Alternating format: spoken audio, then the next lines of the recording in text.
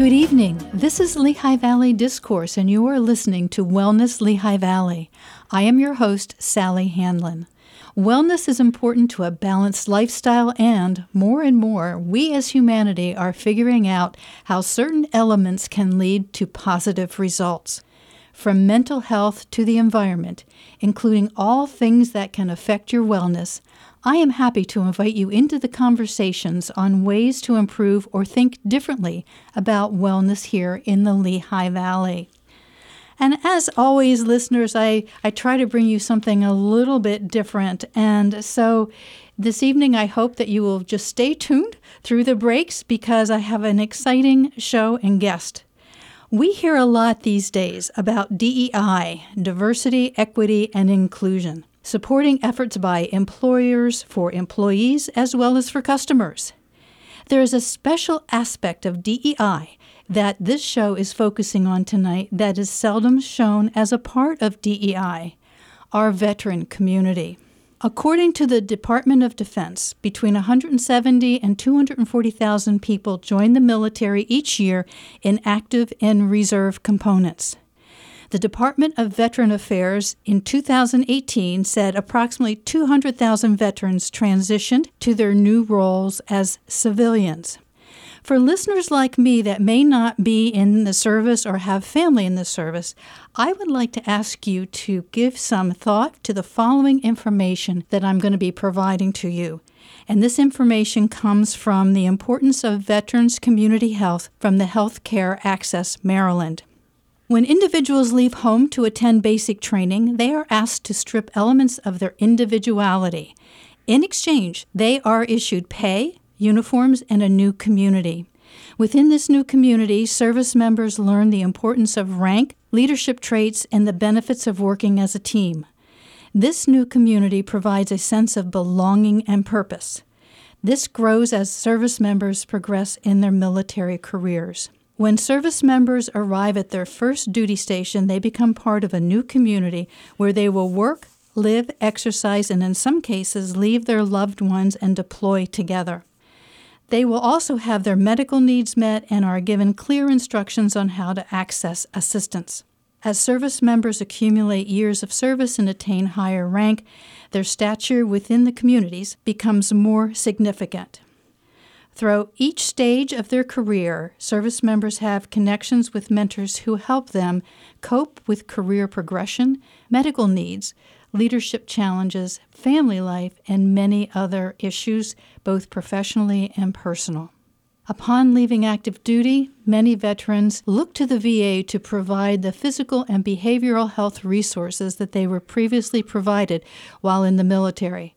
Unfortunately, community health resources are not a part of the VA's list of services. Community health refers to the veteran's ability to find a new community, develop healthy relationships, and adjust to the culture. The new challenge for veterans becomes finding that same sense of belonging and purpose that was part of their military community. So for tonight's show, I've sort of dubbed this, It Takes a Village. Community health includes veteran support. And my guest this evening is a retired Army veteran, I'm going to say for one time here, Sergeant Mark Baylis. And he has been a part of the Lehigh Valley community for quite a while, but I would like to ask him to give you a little bit of his background, both military and what he's been doing in our community as well as our state. Welcome, Mark. Thank you for having me. It's an honor to be here. Good. I guess you want me to talk now. Yeah, please share. I joined the Army the day they swore Ronald Reagan in as president, dropped out of college thinking we were going to get our hostages back from the Iran embassy. And needless to say, the world knows they released them, and I joined for nothing. But I had a good time. I found a niche that was good for me, some good mentors, and got to travel the world and do some exciting things. I spent most of my time in the special ops community and deployed in the drug war and the war on terror, and got to see some things that drive home how important it is to have the freedoms we have here at home. And what we take for granted. Yeah, no too doubt. Much. Yeah. No doubt. But it's one way you can tell the quality of a country is who's trying to get out of the borders and who's trying to get in, and everybody's trying to get in here, obviously, right? Right. So I'm glad to be here. I had a good time. But when I broke my back on a raid in Kusait's chief of staff's house in Iraq in 2003, and ultimately it led to me being medically retired. And when I got out, I was scrambling a little bit to figure out the path to go to get things straightened out. It's I heard that somebody in the VA once called it the ungoverned space between when you go from the service providing your health care to the VA. And that's a complicated place for the troops to be in and when they get out. And once you get in, that health care is good. You have professional people giving quality medicine, but in that gap, it can be a little lumpy finding your community, as you called it. Right. So I learned some things, and with what I learned, I started helping vets when I heard they were having similar problems. So, Mark, when you left in 2007, right? Yep. Yeah, 2007. Were you from the Lehigh Valley originally? Did you come back? Was this a new territory? I wasn't. My ex-wife had brought my son to Center Valley, and I was like, well, I guess now that I'm a civilian, I probably ought to go be a dad again. And found a little bit of land in Monroe County and built a house. It was on my bucket list to build my own house.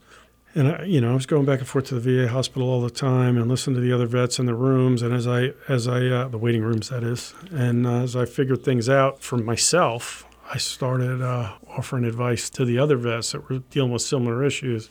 Hey, this is how I kind of worked through it. And before I knew it, some people were showing up at my door with homeless vets. Hey, can you help Bob? Oh, boy. What does he want me to do for Yeah. Bob? And because it wasn't like I was somebody doing that. I mean, You didn't have an organization behind it. It was just you. It was just me trying to be a good Samaritan and offering advice and helping where I could. Okay. And that led me to start going into homeless camps to talk to Bob and then Bob's friends. And in 2013, I guess it was, I was talking to a then politician, now civilian, about, hey, there's this thing going on. And with, people in tent camps in the woods along the river and stacked up under the bridges. And he didn't believe me. So I took him and a now state senator and the former CEO of Pocono Medical Center on a tour with some of the homeless vets in the bus. And at the end, they looked at me and said, oh, this is not going on in our county. You tell us what you need to fix it. And much to their applause, they helped us get some of the casino money to buy an old hotel and turn it into a bed and breakfast for veterans. And things have grown. We now do homeless veteran outreach formally in Easton, Bethlehem, Allentown, East Stroudsburg, Lansford, Lehighton, Hazleton, and Wilkes-Barre regularly. And this weekend we'll be in Lackawanna County too, up outside of Scranton. We have teammates that were doing it in New Jersey until COVID hit. We just started building the team again in New Jersey, so I'm sure we'll be in Trenton, Mount Holly, and Camden again soon. Our team in Ohio is still going strong in Newark and Zanesville. And we just had some teammates start up just outside of Pittsburgh doing the homeless outreach thing there as well. And we went from a Good Samaritan in 2008 and 9 offering, taking some canned goods and some firewood to people in a tent and then offering those veterans connectivity to people that had legitimate resources to I think we helped north of 2,000 veterans in 2022. It's been a thing. And we worked with doctors to build a veteran input-driven social reintegration programs and how to work through trauma-aware issues so that we could help them mitigate the effects of the emotional scars of war. And our newest step is we're getting Cam Trexler to make a more hard-hitting impact on veteran suicide. If you want me to wait on that, I will, but we could talk about that now as well. But well, let's hold on that one. Let's talk about a little bit. I mean, you've covered a lot of territory, but I also want the listeners to know that you're an advocate on state level as well with a bunch of boards and commissions. And so you're out there not only doing this local support, but you're in the state. I was appointed by Governor Wolf to the State Veterans Commission, and the State Veterans Commission made me the chairman of the Veterans Health Benefits Committee. And then I was appointed by Governor Wolf again to represent the State Veterans Commission to the Long-Term Care Council. And I'm on the board of the Regional Suicide Prevention Coalition as a veterans representative. And I sit with the committee, the Veterans Subcommittee of that coalition, obviously. And, so you have a lot of free time, huh? None. None.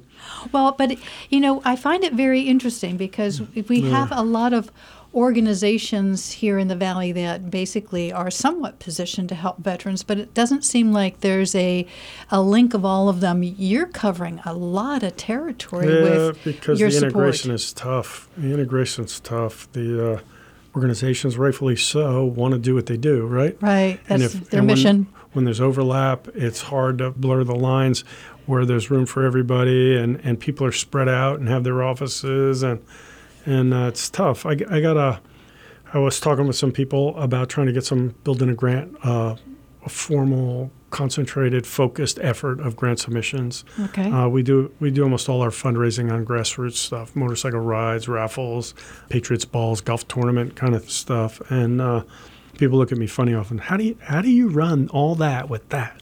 Mm-hmm. Well, people care enough to come, and then it adds up. But what we really need, if we're going to make the next growth step and have a bigger impact, we're going to need a more substantial funding stream. And the person I was talking to that manages some of those things in this part of Pennsylvania, one of the people that do, said, you're going to have to start making some coalition stuff and talking about some of the other groups that they work with and said, there's this other group up here that's they've kind of got a shell, and they're trying to figure out how to make the programs to fill it and get people to fund them to develop the programs to fill it.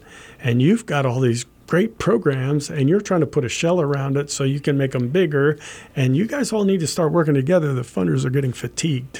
Well, it's tough. And it is, and understandably so. And I knew which group he was talking about. He's talking about the guy that chairs it. It's a great guy. He's got some wonderful women on his staff. I mean, you can't help but like him. I'm not going to mention any names, but you can't help but like him. But we're so far apart. How would we? I couldn't commute to him every day, and I don't think he or his people are commuting to me every day. I mean, it's the logistics of it is probably more the problem than the people. Does that make sense? It does, but yet we're in an age of technology, so some of that stuff can be overcome, but not all of it. No, you do need to have the physical presence. Yes, you do. In some of the areas. And one of the things that I'm just amazed at is you're 11 years old now. Now, listeners, the full title is VALOR Clinic Foundation. Yes, okay. it is. If you go on the website and look for VALOR Clinic Foundation, you'll find Mark and you'll find information about his services that we're going to be describing a little bit later.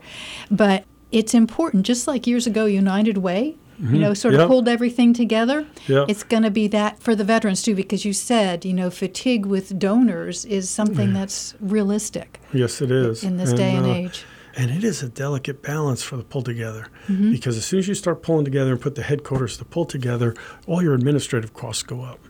And the corporate donors are probably fatigued from all the different sub-organizations, and the user-level grassroots donors are all fatigued by what they perceive as waste. They want their money to go to the cause, and it is a tough balancing act navigating the current charity fundraising environment. It's a tough thing, and we've made most of our focus on keeping the grassroots people happy. You give us $1, 90 cents on the dollar goes to the cause, and 10% goes as an average. Our best year, we did 93 cents on the dollar went to the cause, and our worst year was a COVID year. 2021 was 84 cents. Okay, but that's still darn good from everything that I've been tracking. And listeners, we're going to take a short break right now. You're listening to Wellness Lehigh Valley with our guest Mark Baylis, who is founder and CEO of VALOR Clinic Foundation, a nonprofit organization founded to provide veterans with assistance accessing benefits, securing shelter, and providing long-lasting post-traumatic stress resource and relief. So stay tuned. We'll be right back. Thank you to the members of WDIY for making all the programming you hear possible. Becoming a WDIY member is the best way to support your listening and to ensure WDIY will be here for the next person in our community to discover. Make your membership gift today at 610-694-8100 extension 4 or WDIY.org. We couldn't be here without you. Welcome back to our Wellness Lehigh Valley Discourse program. We are talking about the importance of our community support for our Lehigh Valley and Greater Lehigh Valley veterans with our guest, former Sergeant Mark Baylis, who's founder and CEO of VALOR Clinic Foundation. And before we went to break, we were talking about the variety of organizations that seem to be out there but aren't necessarily connected nor meeting the exact needs of those that are transitioning back to a new type of community. Is that correct? Yeah, it's tough to get everybody on the same page. They all have their own ideas, and they're tracking a lot of good people with a lot of good ideas, and it's just tough to get everybody on the same page. It's really tough. We've noticed that there's a lot of relationship, social problems for veterans when they get out, and we do a lot to help readjust those as parts of our homeless program and parts of our emotional scars of war management program. It's a remarkably important part, and I believe you've generally referred to it as community health. Mm-hmm. The community health aspects can prevent homelessness, can prevent veteran suicide, and there's really not a lot of people dealing with that issue. The social workers do case management, but they're usually specific tasks. Get them the food stamps, getting the food, put the pantries. Get them connecting, which is all important to do. Right. I take nothing from that, but it's not the same thing as helping them understand the social conflict points between military behavior norms and civilian behavior norms, and there are plenty. Well, and just in the intro, when I did the research for this, I really never thought about the fact that one is sort of stripped of their individuality when they go into the service, and then they're sort of given the community. So when you come out, even if you've only been in there a few years, you're out of practice with how to function in the outside community. And it's worse than that because they instill new levels of heightened sense of responsibility, we'll call it, right? You're responsible for everybody around you.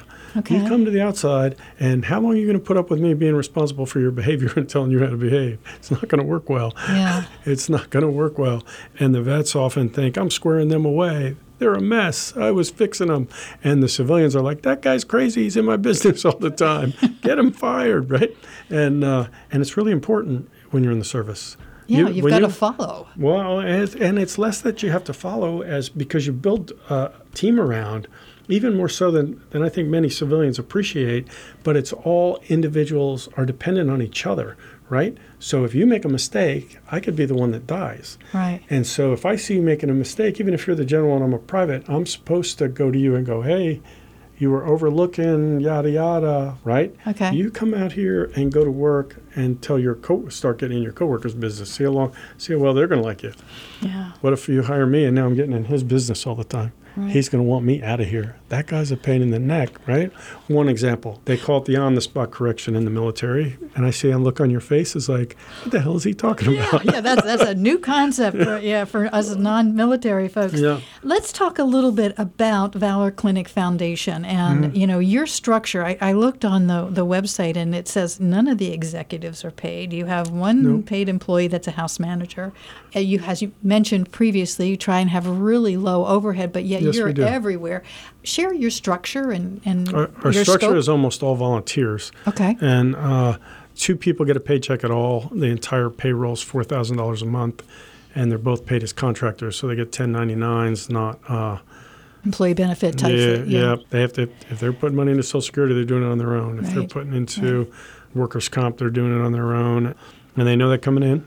It's people that want to be by the cause. It's greater the issue than just getting paid. You got to be wanting to make the outcomes. And our people, the teams, every time I go to an event, I see new people that have never been there before. And it's really encouraging to see.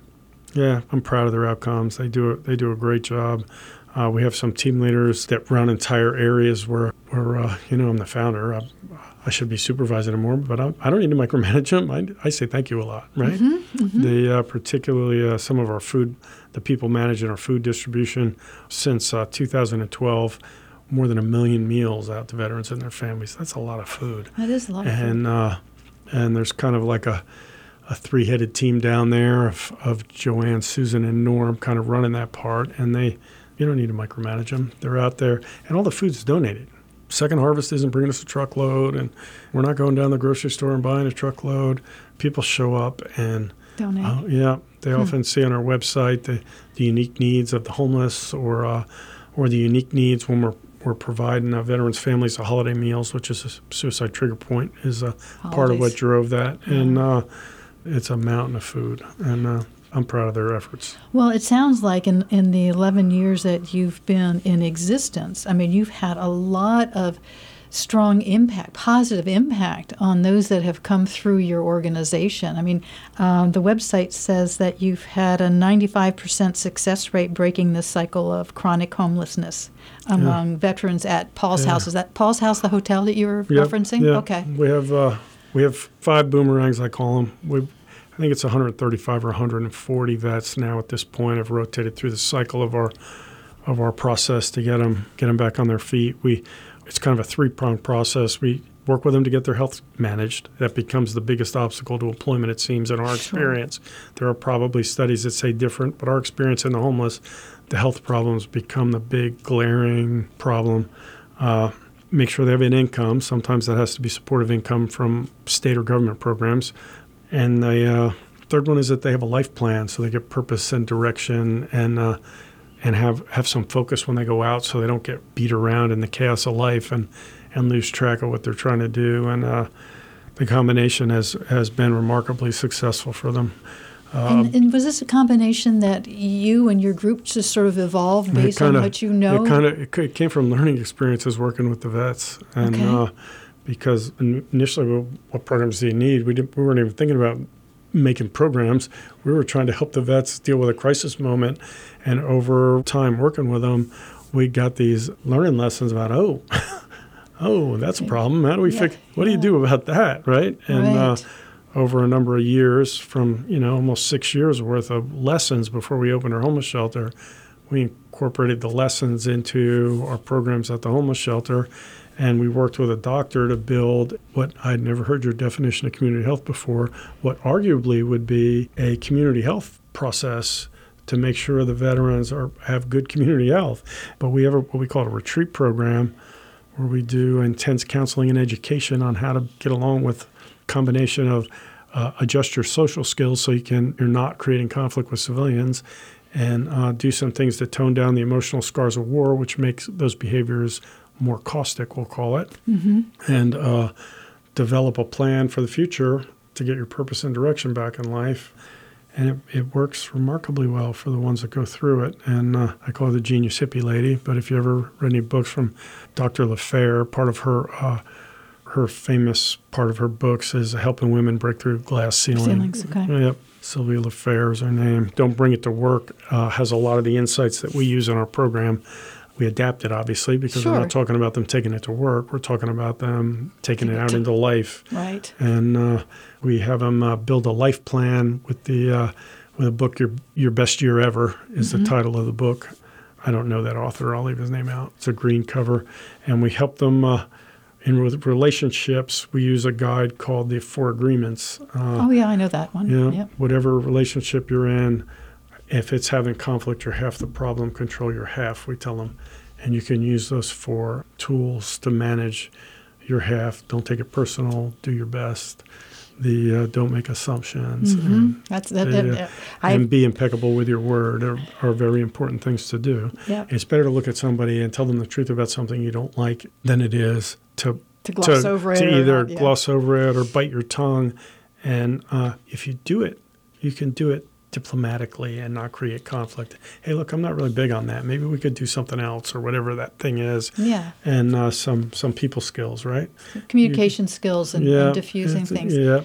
Let's turn, we've got about 5 minutes left in our conversation, and I want to get to what I think is an amazing achievement of VALOR Clinic Foundation, and that is taking over the ownership of Camp Trexler, which is the Mincy Trails Council, Boy Scout Council. Now, apparently, from what I've read, you have used and leased land from the council in the past. Is that correct? We've our food security stuff in their dining halls. We've stored a lot of food in their dining halls when they're out of Scout Cycle. Okay. A lot of it. And I was really worried we'd lose those because I was like, how do I fit all these food programs in the building I have because they don't fit, right? Yeah.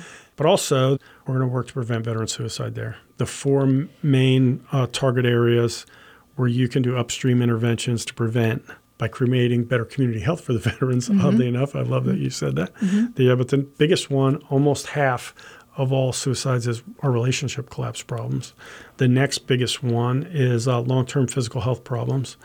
The next one is addiction, and the last one is long-term employment financial problems. We've been doing well with the relationship problem for years. We've been doing okay with the physical health problems, getting them up and moving. We do fly fishing and archery hunting with them as methods for that. In the outdoors, yay. Yeah, Okay. yeah. We have not done addiction. We've looked to make partners. Maybe one of them was on your list, and that became problematic. And the one we don't do much of, we do just a tiny bit, but not enough, with the unemployment and the long-term financial problems, right? Okay, so Cam career Trexler, counseling, yeah. well, we're going to go even further than that. Okay. Yeah, Cam Trexler opens us up to be able to do all four of those. And this will be a year-round versus a seasonal camp. Yeah, it'll be Okay. a year-round. So we're going to continue to do our relationship piece the way we do it with larger numbers of veterans. We're going to continue to do our physical health problems, but instead of just archery and fly fishing, we're going to add hiking and mountain biking and probably some form of swimming, aqua therapy, something. Okay. We haven't worked out the details, but we now have this great big Boy Scout swimming pool. How are we going to incorporate it? We'll still study further. We're in preliminary discussions with a substance abuse counselor, physician's assistant, to bring those programs out there. And we're going to do vocational training veterans to do digital communications installation, job skills training, and solar panel installation job training to give current in-demand job skills. We have a partnership with a company that's been doing the training for some time, and they've been using some of our vets as their students and doing test equipment installations on some of our facilities. And now we're going to co-locate. We're going to do a school together. One of the challenges they faced is convincing employers that the veterans will integrate well to their society. And so we're going to match their corporate environment. So we're a match made in heaven because we're going to teach them the social integration skills. They're going to teach them the technical skills, and it should be the perfect team. We're going to get all four rocking, and I'm looking forward to it. Well, we're just about ready to wind up. Okay. Time has gone quickly, and thank you so much for sharing everything. And I just want our listeners to know, again, in researching, and I think, Mark, you mentioned this, in the years that you've been there, you said you had over 2,000 veterans, correct? Over the course of the years, I believe in 2022, we probably reached 2,000. In 2022 alone? Well, yeah, with combined programs in all the cities. Okay, and you've had 0 suicides. We've had 0 suicides. That's fantastic. Our Veterans Unstoppable program is what we talk about when we do that, or what you call community health reintegration for them. Right. Help tone down the emotional scars, help learn to get along better with civilians, get some purpose direction back in your life. That program, we've had 400 vets go through it, and they're all still alive or died of other causes like cancer or something. Or some other health related. Yeah. So if a person listening tonight would like to learn more about VALOR Clinic Foundation, or would like to donate, or would like to volunteer, what should they do, Mark? Probably the easiest way is to go to our website at www.valorclinic.org, or our Facebook page. I'm the person that answers the messages from the Facebook page. There is nobody else that does it. So it's part of your CEO job. Yeah, it's part of my CEO job. Keyword VALOR Clinic on Facebook, and we're pretty easy to find. And send us a message there. I'll be the one that responds. Sometimes when I get too busy, it'll take me a day or so to reply, but I'll reply to you. Okay, and now we all know what your schedule is with everything that you're doing. So I thank you, Mark Baylis, for taking the time tonight to be with us and to share with our listeners everything that you're doing with VALOR Clinic Foundation and the wonderful next stage that you're about to enter with the expansion of your program into this year-round with Camp Trexler. So thanks. Thank you for having me. It was an honor to be here. I appreciate it. Yeah. And listeners, I want to thank you for listening to this conversation. I am Sally Handlon, and this is WDIY 88.1 FM. Tune in next Thursday for more Lehigh Valley Discourse, and we'll see you next time on Wellness Lehigh Valley.